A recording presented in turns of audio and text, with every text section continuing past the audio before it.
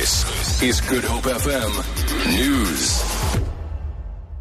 President Jacob Zuma has laid into former ANC leaders criticising the party, saying only cowards do not raise issues on internal platforms. Addressing the ANC's elective conference in Pietermaritzburg, Zuma suggested they had contributed to problems while still part of the leadership.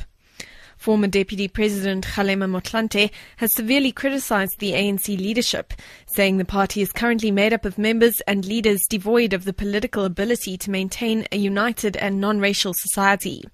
Zuma says those who have chosen to be outside of the ANC should keep quiet.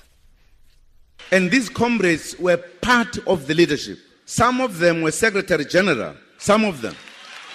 You can only say if the ANC is weak, they weakened it when they were the leadership of the ANC. Why now they have wisdom and everything when they are sitting out there? When they were here, we did not see that wisdom. COSATU in the Western Cape says it will embark on protests next week against US government threats to suspend agricultural benefits to South Africa in 60 days.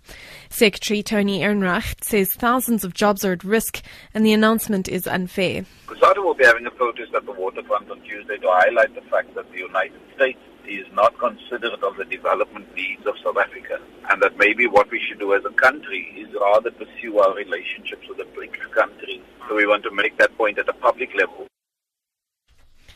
The University of Johannesburg has questioned the violent nature of protests on its Kingsway campus, saying they are spending millions to assist needy students. More than 140 students and workers will appear in the Brixton Magistrates Court tomorrow after they were arrested following the violation of a court order not to disrupt exams. UJ Vice-Chancellor for Strategy Mpho Letlape says they have contracted the gift of the Givers Organisation at a cost of 15 million rand to provide free food to 3,500 students, while the university has contributed millions towards the financial aid scheme. Vice-Chancellor Aaron Rensburg has meanwhile revealed how protesters trashed the campus, breaking fencing to disturb students studying in the library and leaving taps open and blocking drains. And finally, number plates from the car in which former US President John F. Kennedy was traveling when he was assassinated in November 1963 will be sold at an auction in the United States. The yellow plates, bearing the number GG300, have been put on sale by the daughter of a man whose company repaired the limousine after the attack. Jane Walker has told ABC News that her father would be pleased that the plates are being auctioned.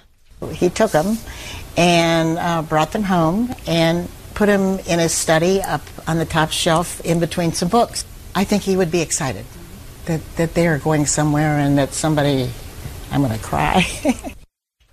For Good Hope FM News, I'm Amy Bishop. Get connected. Good. HopeFM.co.za